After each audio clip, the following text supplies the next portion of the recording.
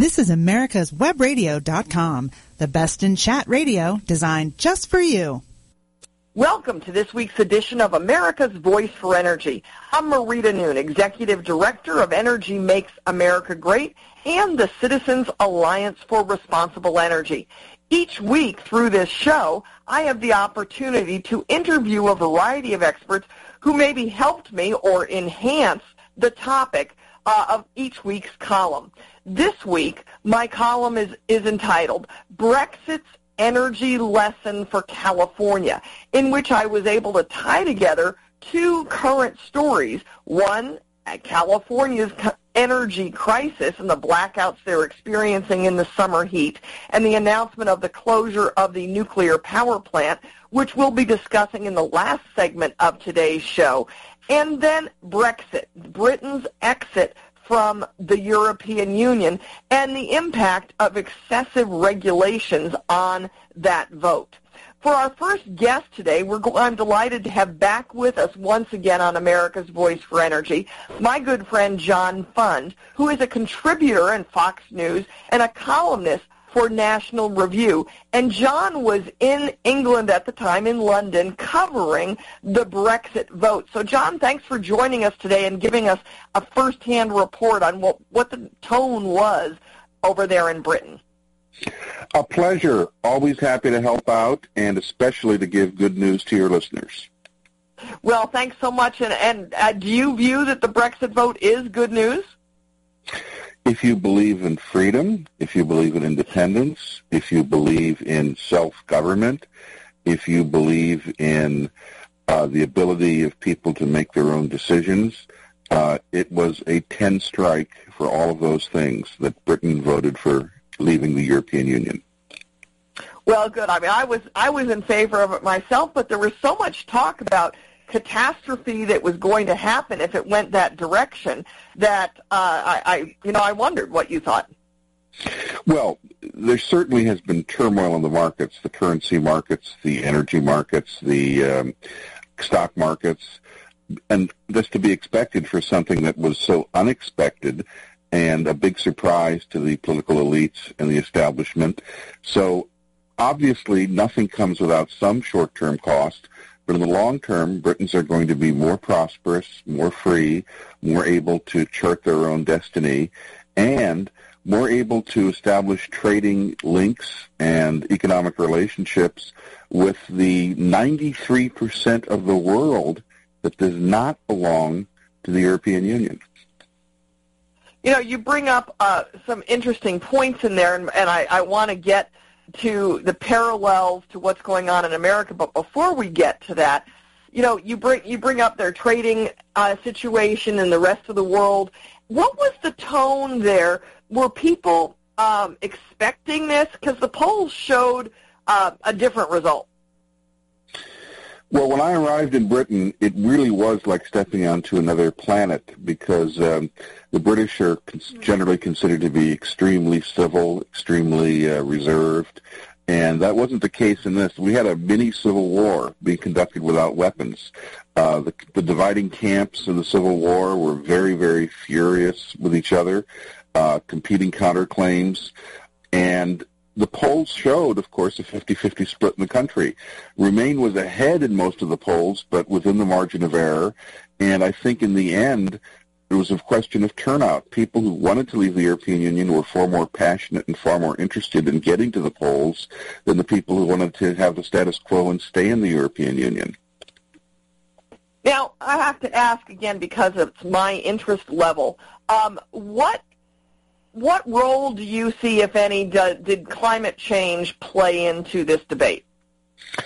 Because I read a lot of reports that the so-called skeptics or deniers were a lot behind the Leave movement.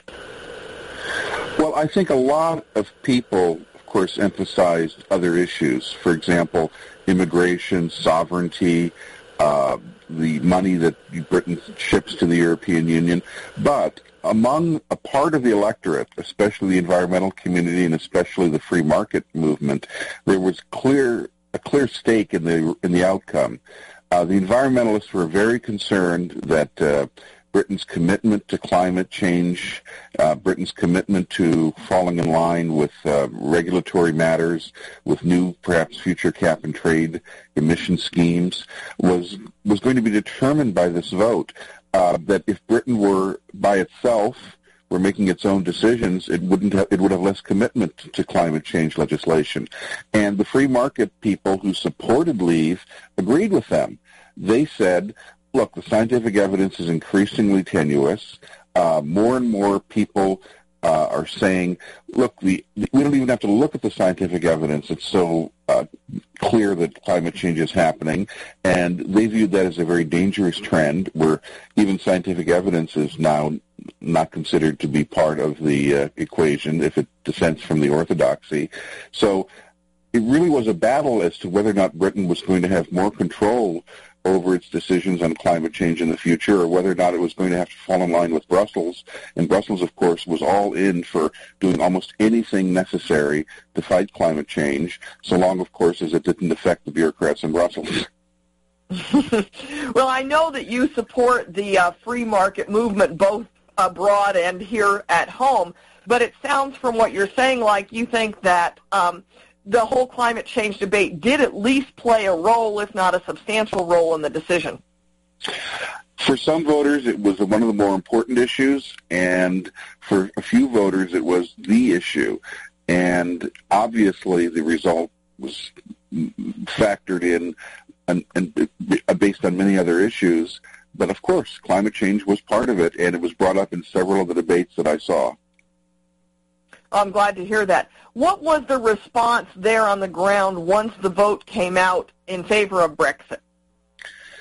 Well, I was at two parties, and the first party I went to included some Remain supporters, and they were confident they were going to win, and the people who were backing Leave were actually confident they were going to lose. The second party I went to was the official party of the Leave campaign, and Nigel Farage, who was the leading instigator and spokesman for getting Britain out of the European Union before Boris Johnson jumped on board, he actually gave a speech in which he said, I've seen private polling conducted by financial institutions, and unfortunately it looks like we're going to lose. The battle may be lost, but the war will go on. And then 3 hours later, as the results started to come in, he had to reverse himself and say, I retract all of that. And then a couple hours after that, he gave a triumphal victory speech. Wow, that must have been exciting to be there and participate in that moment, especially with him in the room. Well, the way the British results come in, there were about 400 polling centers around the country. So the votes cast in each individual polling place were shipped to a regional center. There were 400 of them. And then they were counted. And since there was a paper ballot, there was only one issue to count, whether or not you were leaving or staying in the European Union. It was fairly quick. And then each polling location, as they had finished their vote, would have a representative of the Election Commission step up onto the stage and would announce the vote live on television. So it was a real sense of excitement. It was sort of like the Academy Awards. And the first result that came in was Gibraltar, which is a small British dependency off of the coast of Spain. It very much wanted to stay in the European Union because it felt it had a more secure future, given that Spain claims Gibraltar as its own. And they came in 96% for Remain. So, of course, the Remain people were very happy. Yeah, and then the first result was from Sunderland. Sunderland is a very depressed Labour Party-oriented constituency. Used to do shipbuilding, and that's basically gone away, in part because of environmental regulations. And lo and behold, Sunderland had been calculated as coming in about 50-50 between Leave and Remain. The actual result was 61% for Leave, 39% for Remain. And the cheers that came up were deafening, because everyone believed if this is part of a trend, it means we're going to sweep the election. Wow. We've just got a few minutes left, so it's exciting to hear, but I do have to ask one more question on Britain. You know that my column, I address the tea kettles and toaster story, which when I heard that, it was like, for me, wow, this is so fun, I can't not address that. Did you hear anything about tea kettles and toasters specifically while you were there, or was it more overall about the regulatory burden? It was more about the overall regulatory burden, but the things that people were most upset with concerned things that they used in everyday life. One of the new regulations that had just come in was banning high energy use vacuum cleaners, which of course can also suck up very quickly and very deeply carpet, dirt, and things like that. Apparently the British vacuum cleaner industry was very upset. They felt, look, if you want to tax energy, fine, but don't take away the right of people to go buy a vacuum cleaner they feel can do the job for their home or their business. All of those regulations, once Britain leaves the EU, are going to be suspended or thrown away with regard to Britain, and Britain will come up with its own regulations or come up with none of them. Yeah, let the free market decide. What a crazy idea. Oh, and of course, light bulbs are very important. Britain was even further along than the United States in banning old incandescent light bulbs, and people had been hoarding them or trying to buy them from, black market sources. So there were lots of little things that the European Union had done over the years that nettled or irritated Britain, and tea kettles and toasters were just part of that. Yeah. Well, it's a fascinating story. We've got about 2 minutes left, John. Thanks for your insights. What do you see, having been there on the ground in Britain and experiencing this free market kind of fervor, how do you see that playing out in the American elections? A lot of people are drawing a parallel. Do you see one? Yes, there's a couple. One is it's clear that bureaucrats all over the world are the same. They will act like burglars walking through a neighborhood, trying every door to see if one is unlocked and using that to exploit and expand their power, just like a burglar uses an unlocked door to go rob a house. I love it. And if there's not constant vigilance on the part of ordinary citizens, they will expand their power to the detriment of the freedom of all of us. The second thing is you can take back power.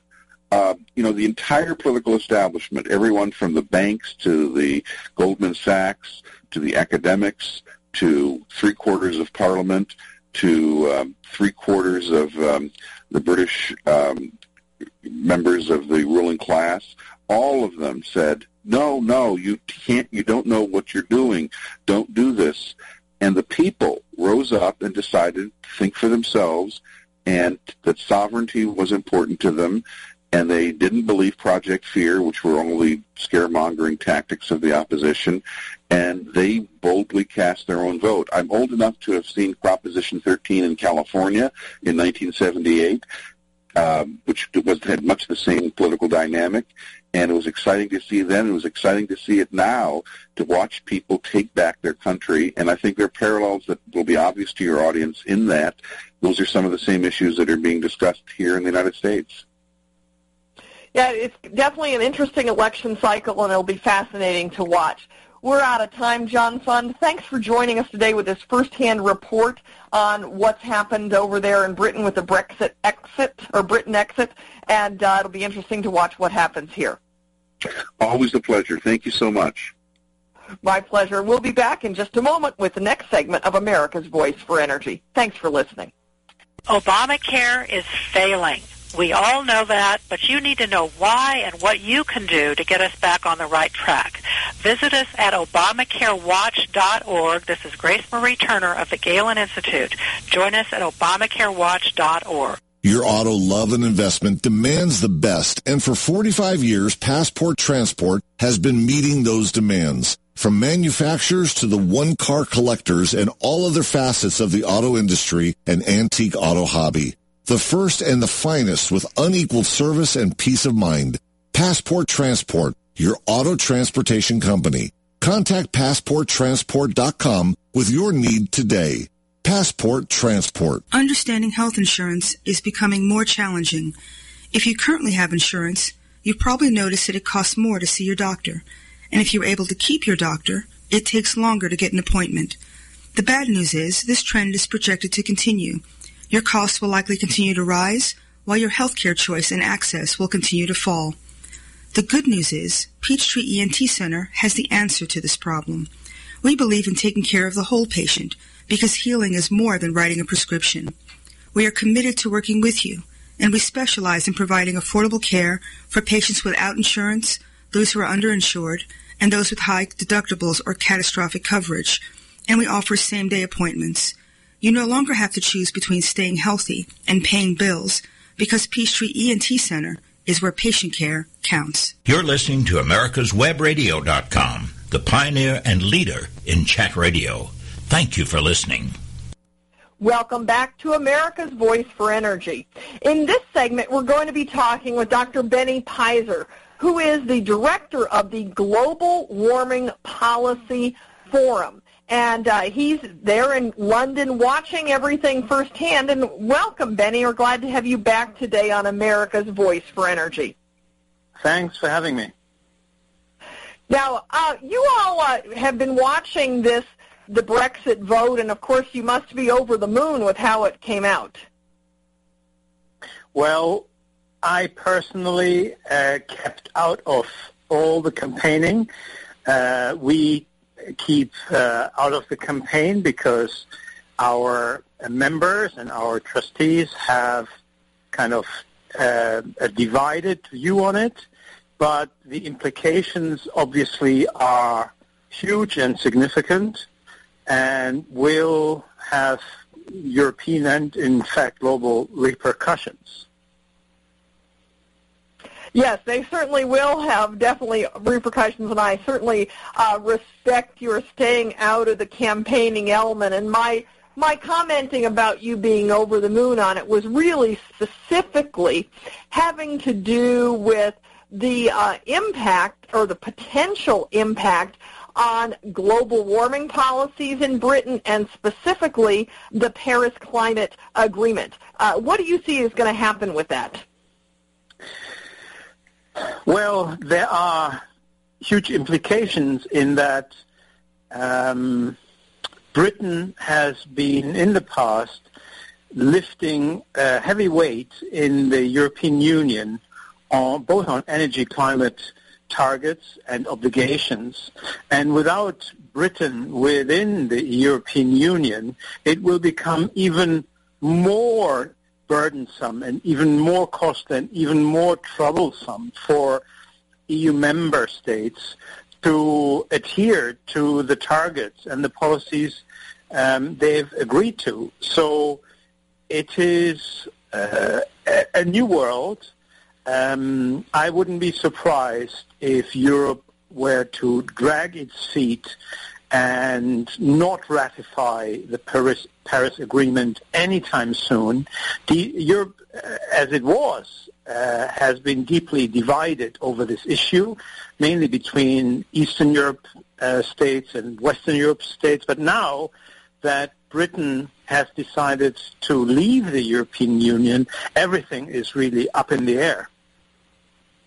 Well, that's pretty dramatic. I had not heard that it was possible that the EU might drag their feet on signing the agreement. I read the article in the Australian that talked about that the whole agreement will now have to be rewritten without, with Britain as a separate entity rather than as part of the EU. Right. Can you explain that further?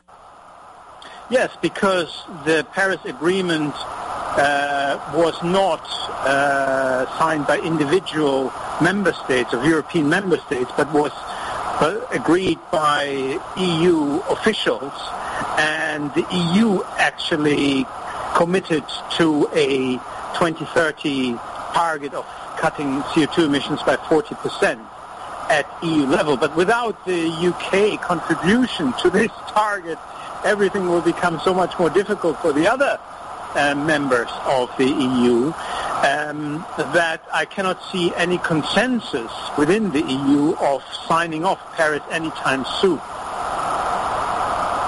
Would that be, I'm just wanting you to help me to understand, would that be because the UK was perhaps going to cut their emissions more than, let's say, Poland, Indeed. And so to have it as a group, the UK Exactly. needed to be there with those dialed-back emissions to compensate for those countries that would not be dialing back? Exactly. That's the point. Imagine that the EU agreed at Paris, at the Paris conference, to cut their emissions at the EU level by 40% by 2030. Britain had almost, more or less, they haven't yet decided, but is on the verge of committing 57% reduction by 2030. So that would release the burden for many, many EU member states to do less. So once Britain is out, the other member states will have to carry much more, and they will be extremely reluctant to do that. So what I'm suggesting is there is, in my view, no chance for the EU to ratify the Paris Agreement, not in the next few months, but perhaps not for the next 2 or 3 years. Wow. Was there a lot of talk about this? Was the whole climate change narrative and the environmental regulations, was that narrative widely addressed in the Brexit or Remain campaign? No, not at all. And no one saw this coming, because every expert, every pollster, every institution, every party assumed that the referendum would be won by the Remain campaign. The fact that the Leave campaign won this referendum came as a huge shock to most people, including the bureaucracy. No one anticipated, no one in Paris even thought about it. No one thought about the implications. And on top of all of this is the fact that India, one of the biggest emitters in the world, has also decided to delay ratification indefinitely. Only in the last few days, they've said there's no chance for India to ratify Paris anytime soon, which means that it will be interesting to see whether Paris will be ratified before the Obama administration leaves the White House, which they had hoped would be the case. Paris is up in the air, and no one knows what's going to happen. Yeah, so I would guess that our news here in the States has not been nonstop on Brexit, and they keep talking about the aftershocks. So I would assume then that one of the aftershocks would be to the environmental groups and the Paris Treaty or Paris Agreement folks that as you've said, nobody was expecting this, and so they didn't even have a plan B. No, there is no plan B. This is a truly British revolution which will have massive implications. No one knows where this is going to end, but the whole world of political and geopolitical certainty has been turned upside down, and everything is up in the air. Every policy, every agreement, every thing that was certain for the last 20, 30 years has been overthrown, and no one knows how this will change, not just climate and energy policy. I'm not that concerned, because obviously the good news in terms of energy security and energy policy is that there's so much energy available that no one has to be really concerned about a lack of energy or any energy security issues. But in terms of policy change, the referendum result is revolutionary in every aspect. We just have a few minutes left, and I have a couple other questions I want to ask you. One, I just want to know, you've mentioned the British contribution, but that was specifically on the climate change agreement, and you were talking about emissions. Do you have any idea how much money the UK will be saving by not paying for the EU government? about 10 billion pounds per year. That's the EU, that's the UK contribution, the annual contribution to the EU. That's about 10 billion euros. Obviously, this will only happen once the UK actually leaves the EU. This is a long process. No one knows how long this is going to take, but once Britain leaves the EU, the saving is about 10 billion pounds per year. Pounds. Okay. Pounds. Interesting. Which is one other thing. Depending on the current exchange rate. Yeah. Assuming the pound recovers, today we're seeing a lot of market recovery, and assuming the pound recovers, I'm personally assuming it will recover, and I trust you are as well. Yes, well, I think Britain is in a very good economic situation. It's the most flexible and the strongest economy, really, in terms of economic growth. The fundamentals are right, and it's an international country. It's looking now to the whole world, no longer obsessed just with Europe.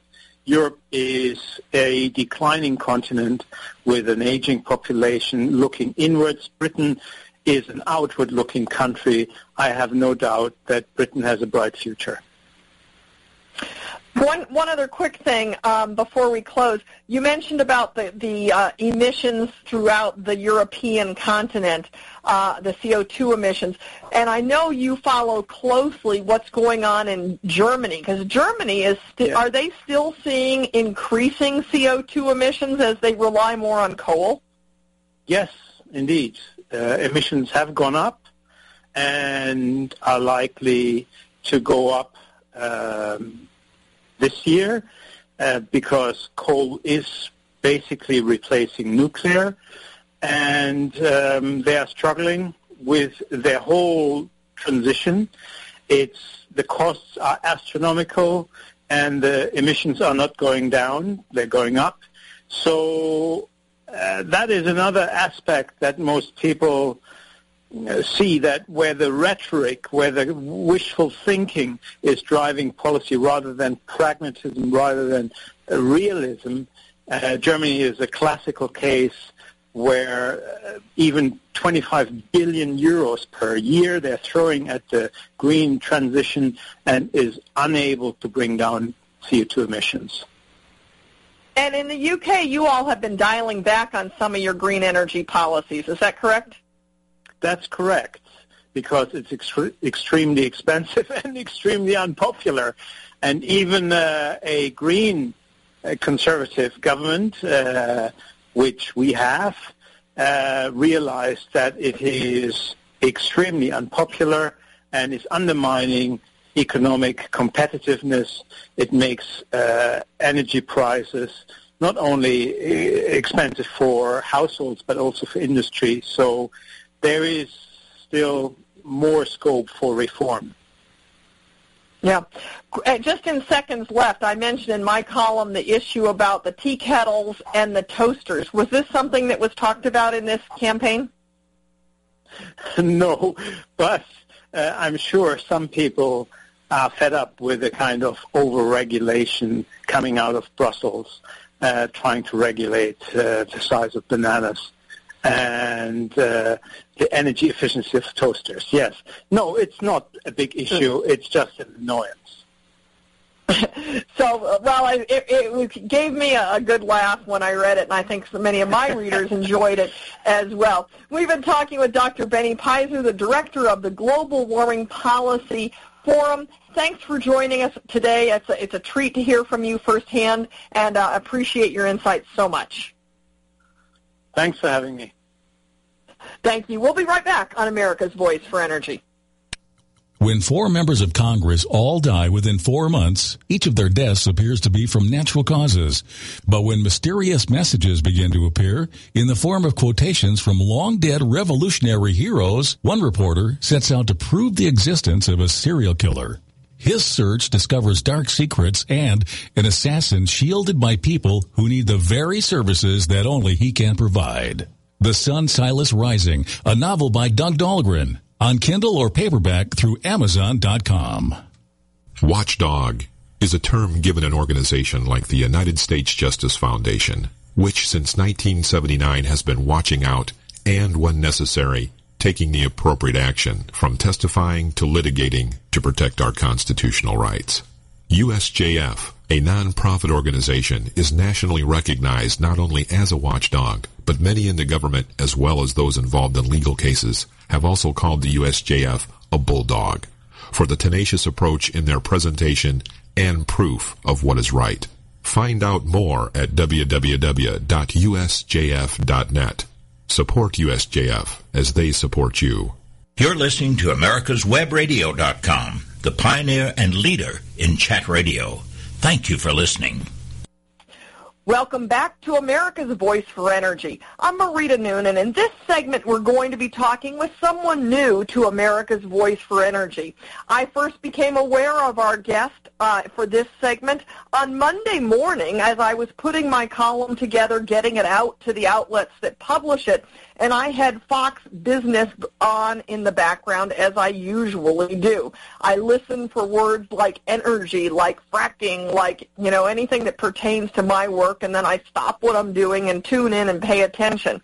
Well, as I was listening, I heard the words tea kettle and toasters. Now, those are not things you normally hear on Fox Business Network, but because it was an important connection to my column this week, I tuned in, and I had missed the guest's last name, got the first name, and I remembered that it had said in the introduction, the King's College. So I wrote down Mark, and I wrote down the King's College, and I did a search on the Internet, and I found Mark W. Smith, who's an accomplished trial lawyer, constitutional attorney in New York City, and the author of the official handbook of the vast right-wing conspiracy with a subtitle of The Arguments You Need to Defeat the Loony Left.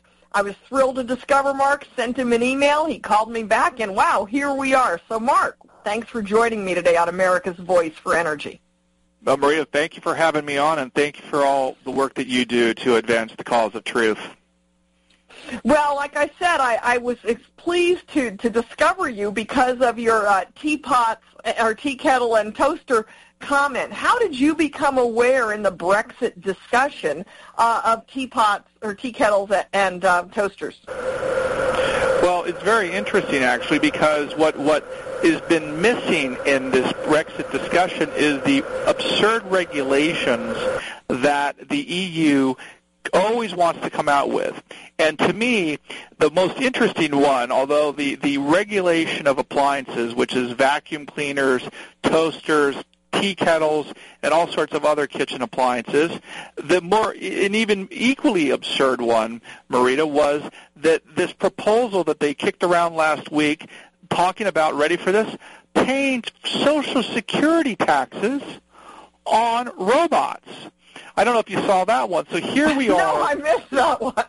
So here we are where people are like, oh, my God, what's going to happen to the British now that they're no longer ruled by unelected bureaucrats in Brussels who literally are these petty tyrants willing to address all sorts of silly things that are actually not silly at all, because ordinary people use, obviously, toasters and tea kettles and coffee makers and vacuum cleaners to live their ordinary lives. And as you astutely pointed out in your piece that you sent to me, which I really appreciate, it's absurd. Energy, as you know, is how we live.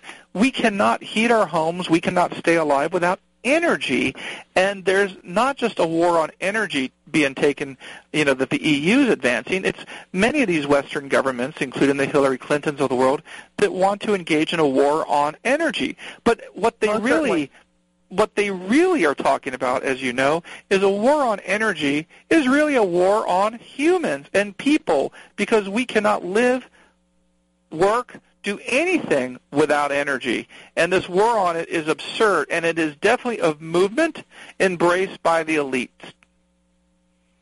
Which is why I was so thrilled in the context of Brexit, this sort of thumbing of the nose toward the elites, which the Brexit decision to leave, I think, really was.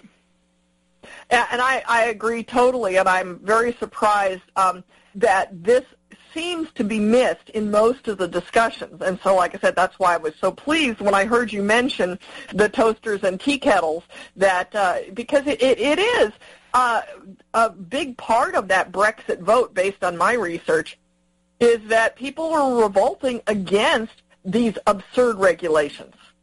Right, and they're this nanny state, and it goes into, look, unfortunately, here in the United States, we have equally absurd regulations. Like, for example... No, say it isn't true. Exactly right. And think about it. You know, the one that I've written about in the past is the rules associated with, you know, the amount of water you can have in your toilet bowl. So we literally have federal government regulations governing the, you know, the flush, the per water flush associated with one's toilet in a home. Now, why is the federal government getting involved with that? And, of course, the European Union, what happens in Europe comes here. And that's what the Barack Obamas and Hillary Clintons and Elizabeth Warrens of the world want. They want these sort of loony things to start in Europe, develop a toehold, and then they bring it over here in the United States. Keep in mind, Marita, and this, since we've had decisions this week on the U.S. by the U.S. Supreme Court, it bears mentioning that U.S. Supreme Court justices have indicated in the past that it is appropriate for American judges, who are government employees, of course, to look across the ocean to Europe for guidance in making decisions about how we run our government and our society. So again, that precedent of let us look to Europe to give us guidance is not new. So anything we can do to roll back the war on energy and the war on capitalism, the war on the free market over in Europe ultimately helps us here in the United States. Interesting perspective, because we certainly see a lot of the climate change regulation is started in Europe and has, you know, crossed over to us here. And you know, this Brexit decision, well, I only threw in my column really just one line about this, but it's going to rewrite. They've got to rewrite the entire Paris Climate Agreement, and it's widely expected that the UK will change a lot of their energy policies, which have been so detrimental, especially to the poor and the elderly in England. Exactly right. Again, if I can draw an analogy here, I think, looking at the Donald Trump campaign, if we can use that to illustrate a point, is he's very much focused in his rhetoric on what's best for ordinary Americans. Let us do what's best for ordinary Americans. Let's have an immigration policy that puts Americans first and doesn't necessarily put the immigrants first. Okay? And I think that here in this Brexit debate, I think the notion, and in the energy debate, we really should be asking ourselves, how do we put ordinary people first? Not the elites that want this and that, but how do we help ordinary people who drive to work, who, need to fire up the ovens to cook their breakfast in the morning and their dinners? How do we help them? What can we do to help them? And what's going on that, you've written about and talked about quite a bit, Marita, is that this sort of war on energy really puts ordinary people at the back of the line. They have other interests that get placed ahead of ordinary Americans, and I think that people are fed up, and rightly so. And I do hope there's change because, you know what, I like the environment very much, of course, but we have to realize that we there are costs associated with some of these decisions that are being made, and those costs are being borne by those that can least afford it. Yeah, I love the way you put that we need to look at energy policy and what's best for the ordinary person, and I might steal that. Oh, go right ahead. So, Mark, what do you see as you're looking at this? What do you see coming next? Well, I think there's a couple things that we should look to in the Brexit. We were talking about the Brexit issue. The next thing that will happen is a selection of the Prime Minister, because David Cameron says that he's not going to transition the UK out of the EU. He's going to wait for his successor to do that, and we don't know who that's going to be. It could be Boris Johnson. It could be somebody else. So the next step here is going to be the election of the Prime Minister by the Conservative Party. Once that occurs, then the decision will be made, when does the United Kingdom exercise what's called Article 50? Article 50 of the European Union, basically contract, if you want to call it that. Article 50 is how one discloses and states to the people, we're giving you notice that within the next 2 years we're leaving the EU.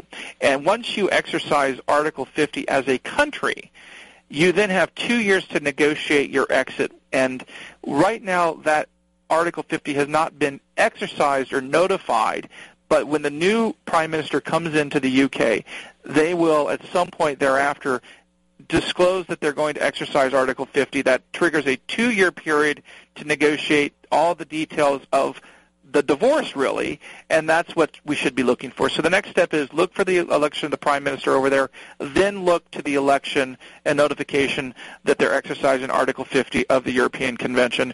Those are the true critical events we should be looking at in terms of the law. As to the markets and the economy, I think the markets are, keep in mind that stock markets are really full of traders, people buying and selling. Many of these things are computers now. Algorithms are triggered. It's not necessarily you and I buying stock every day, right. Marita, right? It's now computers that, if the computer sees gold goes up $1, it makes 5 decisions to buy or sell, and these algorithms just cause all this ripple effect. So when we see these relatively big swings in the market, a lot of this I think is driven by computers making decisions about signals and triggers. And that's what's really happening here. It doesn't speak necessarily to the fundamentals of an economy or whether or not people will be getting paychecks. And that often gets lost in the rhetoric of politicians, of course. Yeah, it's going to be interesting to see what happens. Personally, I think it won't be as bad as people are projecting, but that's outside of the scope of my expertise. It's just my personal opinion. So we've just got about 2 minutes left, Mark. We've been talking about regulations and how those regulations really impacted the Brexit vote, and that's where the toasters and the tea kettle story comes in. But we've got so many crazy regulations in the United States. What do you think, do you think that the American public is getting fed up with that? And again, we're down to just about a minute and a half left. I think that the American public is getting fed up among the older generations. I think the millennial generations is still figuring this out because a lot of the younger voters, they haven't lived enough life, they haven't paid enough taxes, they haven't seen the effect of regulations because by virtue of the fact of being young, they've been on the receiving end of a lot of government largesse, whether it be student loans or student grants or whatnot.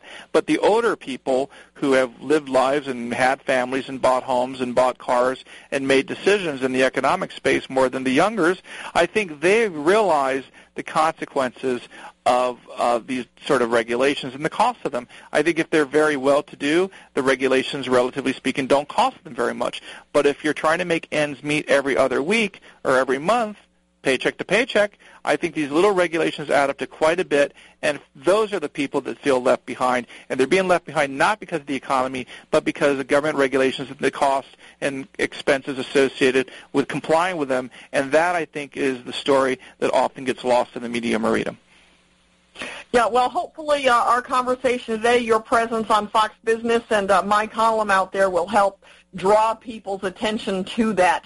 So we've been talking with Mark W. Smith, who's a constitutional attorney in New York City, the author of The Official Handbook of the Vast Right-Wing Conspiracy with the subtitle, The Arguments You Need to Defeat the Loony Left. Mark, I'm so pleased that you were able to join us. Great to meet you via telephone, and I hope that we'll have future occasions to interact because we've got so many things in common. I'm sure we will. I'm looking forward to it, Marita. Thank you for your help again. Looking forward to working with you in the future. Thank you so much. We'll be right back on America's Voice for Energy. Who is or what is USJF? It is a non-profit legal organization founded to protect our rights through the U.S. Constitution. Active in educating the public, USJF has also contributed directly and indirectly to legal defense efforts in many celebrated cases involving fundamental conservative principles. Cases of note include the Mount Soledad Cross case, the Arizona immigration law case, the Obama eligibility cases, the NDAA illegal detention issue, and many more. Help this nonprofit as they help you. Visit www.usjf.net today. Affordable health insurance was the promise of Obamacare, but for many, the government mandate caused more problems than it solved. This is Dr. Elena George from Medicine on Call, and I want to tell you about a truly affordable alternative allowed under Obamacare, Liberty HealthShare. Liberty HealthShare bypasses doctor and hospital panels, giving you the freedom to choose. And with a maximum of $500 out-of-pocket per person and 100% coverage up to $1 million per year per occurrence, you can rest assured knowing you and your family are protected. Coverage starts as low as $107 per month and also includes dental, vision, pharmacy, and holistic care. Liberty HealthShare puts you back in charge of your health. Visit them online at libertyoncall.org. Again, for a true affordable alternative to Obamacare, visit libertyoncall.org or call toll-free 1-800-714-6993 today. You're listening to America'sWebRadio.com, the pioneer and leader in chat radio. Thank you for listening. Welcome back to America's Voice for Energy. It's hard to believe we're already at our closing segment. What a great show with fascinating guests. In our final segment, we'll keep that trend going. We're talking with Steve Hayward, who is a professor of public policy at Pepperdine University. And Steve, like me, writes frequently on energy issues. And I cited his work in my column this week, specifically talking about the California energy situation. And Steve, if I may, I'd like to start our segment by reading to you a comment from my column that is posted all over the internet, but this particular comment came off of the posting at oilpro.com, which is relevant because the Oil Pro readers in general, as the website might indicate, are oil professionals. They're people who are in the oil and gas industry. And this is a comment that I received from someone who read my column and responded with this comment, and I'd like you to listen to it and give us your reaction if you would, please. The comment says, first, I live in California, and there have not been blackouts, nor any predictions of blackouts that I have been notified of by my provider, PG&E. Nuclear is a very small percentage of power purchased by utilities at 9% of the mix in 2014. It was almost twice that for solar purchases at 4%. However, that 4% number apparently does not include the home rooftop solar. I have rooftop solar and only purchase electricity a small portion of the year. Most of the time I produce what I need, and some months I sell back to PG&E. Home rooftop solar gets categorized as unspecified sources, and that number runs at 14% of the mix. So perhaps it's as simple as more rooftop systems to decrease the grid load and make up the difference. What would you respond to that? And thanks for joining me today on America's Voice for Energy. Well, first, it's good to be with you. I don't even know where to start to respond to something that's that full of falsehoods, right? I mean, I didn't either, really, which is why I'm asking you. I read it, and I had an easy response about the notification of blackouts, but I thought, well, maybe they haven't notified you, but the independent system system operator says this. But go ahead. Yeah, that's right. I mean, actually, I think it's in Southern California more than not the PG&E area. I think it's Southern California Edison that has been saying there may be blackouts because of natural gas shortages to all the gas plants that run at full tilt in the summertime. So, okay, well, never mind that. This person who wrote in that lives in the PG&E area, which is the northern half of the state, really. Well, look, I mean, here's the problem. Even all solar power, but especially rooftop solar power, only works in the daytime when the sun is out. And, solar power production peaks in the middle of the day when, oddly enough, electric power demand in the state is at its lowest point. Electric power demand in California, like most places, actually surges in the late afternoon and evening when, guess what, the sun goes down. So, in order to supply the power that the state actually needs, and this is true just about anywhere, but especially California, you need to have conventional electricity plants running all day long, because you can't just turn them on and off like a light switch, ironically enough. So the rooftop power is in certain ways irrelevant. I mean, what is important is what kind of power supplies do you have during the peak demand hours when people come home from work, they turn on their TVs, they turn on their electric ovens, and so forth. And that's when solar power doesn't work at all. You can put solar panels on every single house in California, and it won't meet the electricity demands of the state. And so you're a little bit of a comparison of apples to oranges there. The nuclear power plants, the gas power plants, they're still running when you need them, and the solar power plants aren't. I'll just say one last thing. Whenever I hear these people boast about the rooftop solar power, I always like to ask them, so have you disconnected from the grid and supply all their own electricity? And the answer is always no. They want the grid to supply them when the rooftop solar power isn't, and so they want a free ride. Yeah, it is interesting that they don't see that's an issue, that they're connected to the grid, that they're still using that power. And as she said, she does use it a portion of the year, despite the fact that she has solar panels on her roof. She still does have to buy power. Yeah, I mean, the only reason she's selling power back to the grid is in the middle of the day is because there's so little demand for it. And by the way, this person's probably off at work or not using, her appliances and so forth. And so there's got, I had solar power on a house once here in California, and it was kind of cool to watch my meter run backwards. But that only works when your air conditioning's not running and your refrigerator's not cycling and so forth. And so there's a certain amount of hypocrisy combined with ignorance in the way this is discussed. Well, going back to what the real topic that I addressed in my column is the closing of the Diablo Canyon nuclear power plant, and you've written on that. And the piece of yours that especially for my listeners, I want to draw their attention to. It says, "Great news for fracking: California's last nuke to close." And I didn't have a lot of opportunity to address that. I put one little tiny half sentence in my column about that this was great news for fracking. But would you address that? Well, yeah, I mean, I was being, ironic and sarcastic with that headline, because the point is that although all the PR from PG&E is that, we're going to build more renewables, more solar and wind power, in fact, the gap is going to be made up with natural gas, whether it's natural gas plants that run more in California or whether we buy it from natural gas plants out of state.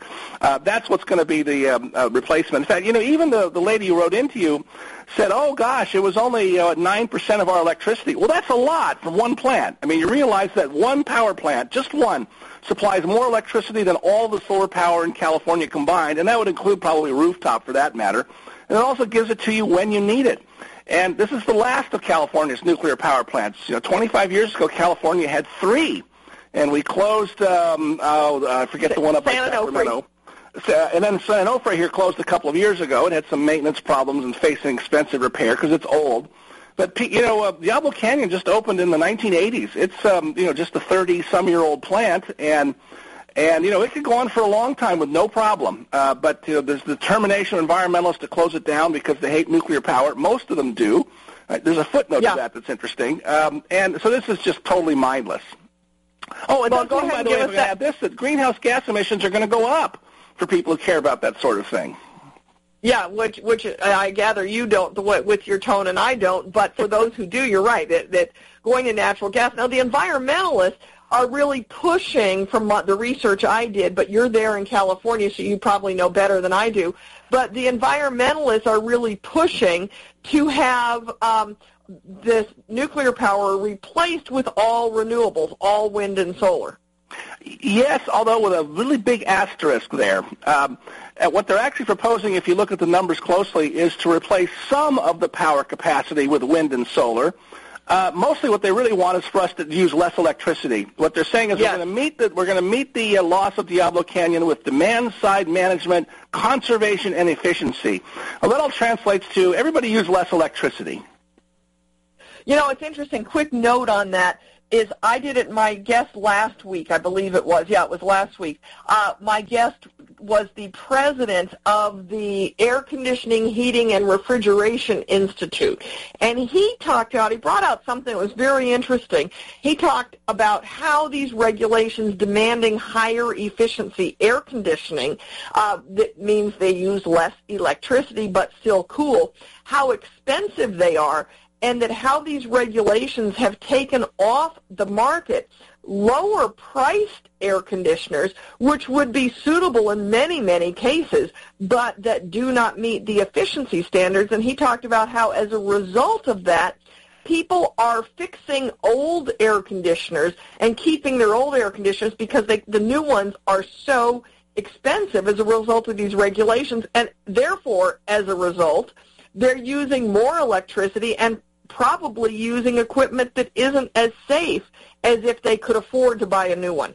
Yeah, well, it's one thing to say we ought to have light bulbs that are more efficient, and because we use our light bulbs a lot.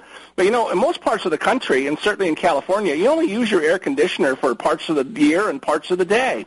And so trying to wring out super high efficiency from air conditioning, which is something, as I say, you only use intermittently, is really quite foolish for the very reason you point out. By the way, this isn't new. We saw this with automobiles, and when we made automobiles more expensive through regulation, people kept their cars longer.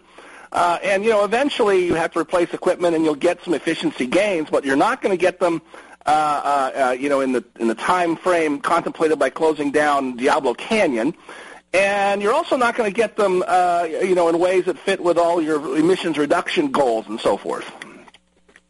Yeah, do you think there's any chance of having the Diablo Canyon decision reversed, or is this a done deal? Are we so anti-nuclear in this country at this point that that's a done deal? Well, that's an interesting question. One of the most interesting things going on right now is that there's a growing number of environmentalists, believe it or not, who have changed their mind on nuclear power. I've gotten to know some of them, and they're mostly lean to the left, but they're actually serious about climate change and serious about low emissions, and they say, wait a minute, nuclear power is what you have to have. Well, I kind of like the irony of this, is some environmentalists finally come around just at the time when the roof is falling in on nuclear power in California, at least. Well, being lefties, this is great. They did what they always do. They held a protest last week in Sacramento on Friday at the offices of the Natural Resources Defense Council. And so there's a whole bunch of left-wing guys protesting in front of the office of another bunch of left-wing people. I kind of like seeing that go on. But, I talked to them, and, they point out that, it's possible that the decision could be reversed, and that maybe what's going on here is PG&E, looking at all the difficulties and all the planned lawsuits and all the state agencies on them, said, fine, we'll just turn this thing off and see how you like it. I mean, they didn't say it that way, of course. Well, that's kind of what I hope. That's kind of what I hope for California. I mean, I'm from California. I lived there for 20 years, went to high school and college in California, Southern California. And I feel like they're coming around the nuclear a little bit, maybe, because they realize that if they do everything they say, the mud is going to be on their face as these blackouts become more frequent. They're realizing, oh my gosh, we can't kill fossil fuels because wind and solar can't carry the load. Yeah, that's right. I think that's exactly right. So we'll see about this. I think PG&E right now they're saying they're going to close the plant in 8 years from now. But they were up against a closer deadline. Apparently they had to have permission renewed for their waste or their water discharged into the ocean, which has not been harmful. And that was coming up in, 2 years. And so now apparently the state is saying, well, okay, maybe we'll let you continue with that or we'll just renew your permit automatically. And so I don't know. There's a lot of wheels within wheels going on with this whole mess. Fascinating discussion. We've got about 40 seconds left. Steve, and I didn't mention, Steve Hayward is the author of the popular Powerline blog. So anyone that's listening that wants to check him out, you can do a search on his name and Powerline blog, and you will find his prolific writing on energy topics. Well, thanks very much. It's fun writing there. I get a lot of feedback from that. Yeah, I've been very impressed with it. I'm impressed that you're with us because your work is so revered. Oh, thanks. Well, we'll obviously have to have you back because you and I have so much to talk about. I can't believe how quickly the time has flown by discussing this. One final question here. It's got to be like almost a yes or no answer. Do you believe that California will be facing more blackouts? Yes, I do at some point, absolutely. I lived through the last ones 15 years ago. Yeah. Steve Hayward, thanks for joining us today on America's Voice for Energy. Thanks to all of you for listening in, and please tune in again next week for another edition of America's Voice for Energy. This is AmericasWebRadio.com, the best in chat radio designed just for you.